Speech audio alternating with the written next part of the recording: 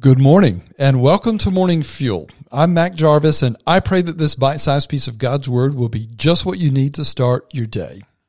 It wasn't long ago I got into my truck to leave from the church office and I was so burdened. I had problems coming from every direction, far more on my plate than I could get done, and things that needed to get on my to-do list that I might try and get done.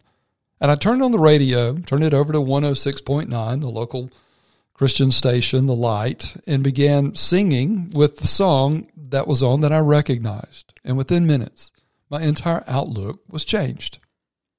It was the power of praise. And I know I say this often, but it's so true, and it's true all the time, that when we actively offer our praise to God, it changes the channel of our minds to how big, powerful, and good God is, and it changes the way that we see our problems.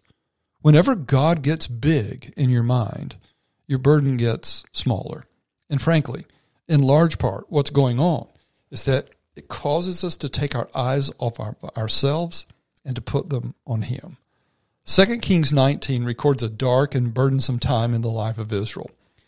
They were no match for the power of Assyria, and the Assyrian king was threatening to annihilate the Jews.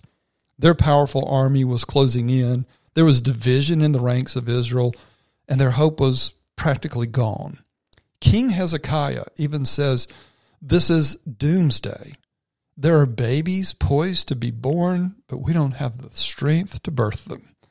And then through the prophet Isaiah, God delivers a message to Israel's king.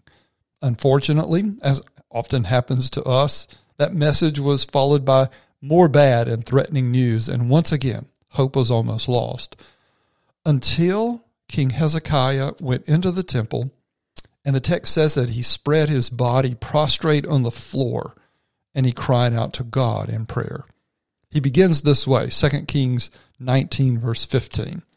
Then Hezekiah prayed before the Lord and said, "O Lord God of Israel, the one who dwells between the cherubim, you are God, you alone of all kingdoms of the earth.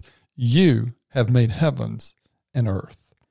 And then Hezekiah makes his plea to God to save them, and God does. As it turns out, the story ends well for them. God dispatches what the passage calls the angel of the Lord, and supernaturally, God destroyed an Assyrian army of 185,000 men. But what Hezekiah does that we so often fail to do is that even in his desperate need, when he approached God, he praised Him first.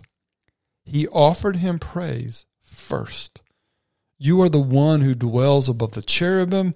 You are God alone over all the kingdoms of the earth. You created everything. In the midst of his dire situation, he praised God for who He is and what He had done. You and I should do the same because there is so much power in praise. Praise exalts God. It rightfully describes God with the power and the ability and the glory that's His. And then it brings perspective to our problems. Yes, Assyria was a legitimate threat. And yes, they were far more powerful than Israel. But they were not God. They were not the one who dwells above the angels. And they did not create heaven and earth. And they did not rule over all the kingdoms of the earth. But the one true God that Hezekiah cried out to, but praised first, was all of those things. Whatever you face today, or will face tomorrow, praise God first. You will get His perspective. You will be reminded that He is bigger than your problem. And you'll experience the power of praise. I want to pray that for you. Heavenly Father, You are worthy of our praise. And I pray for your son or your daughter that their praise of You will be first on their lips, despite what's happening, even if it is dire. And may they exalt You and gain Your perspective and then cry out their needs to You. Show them the power of their praise. I pray in Christ Jesus' name, amen.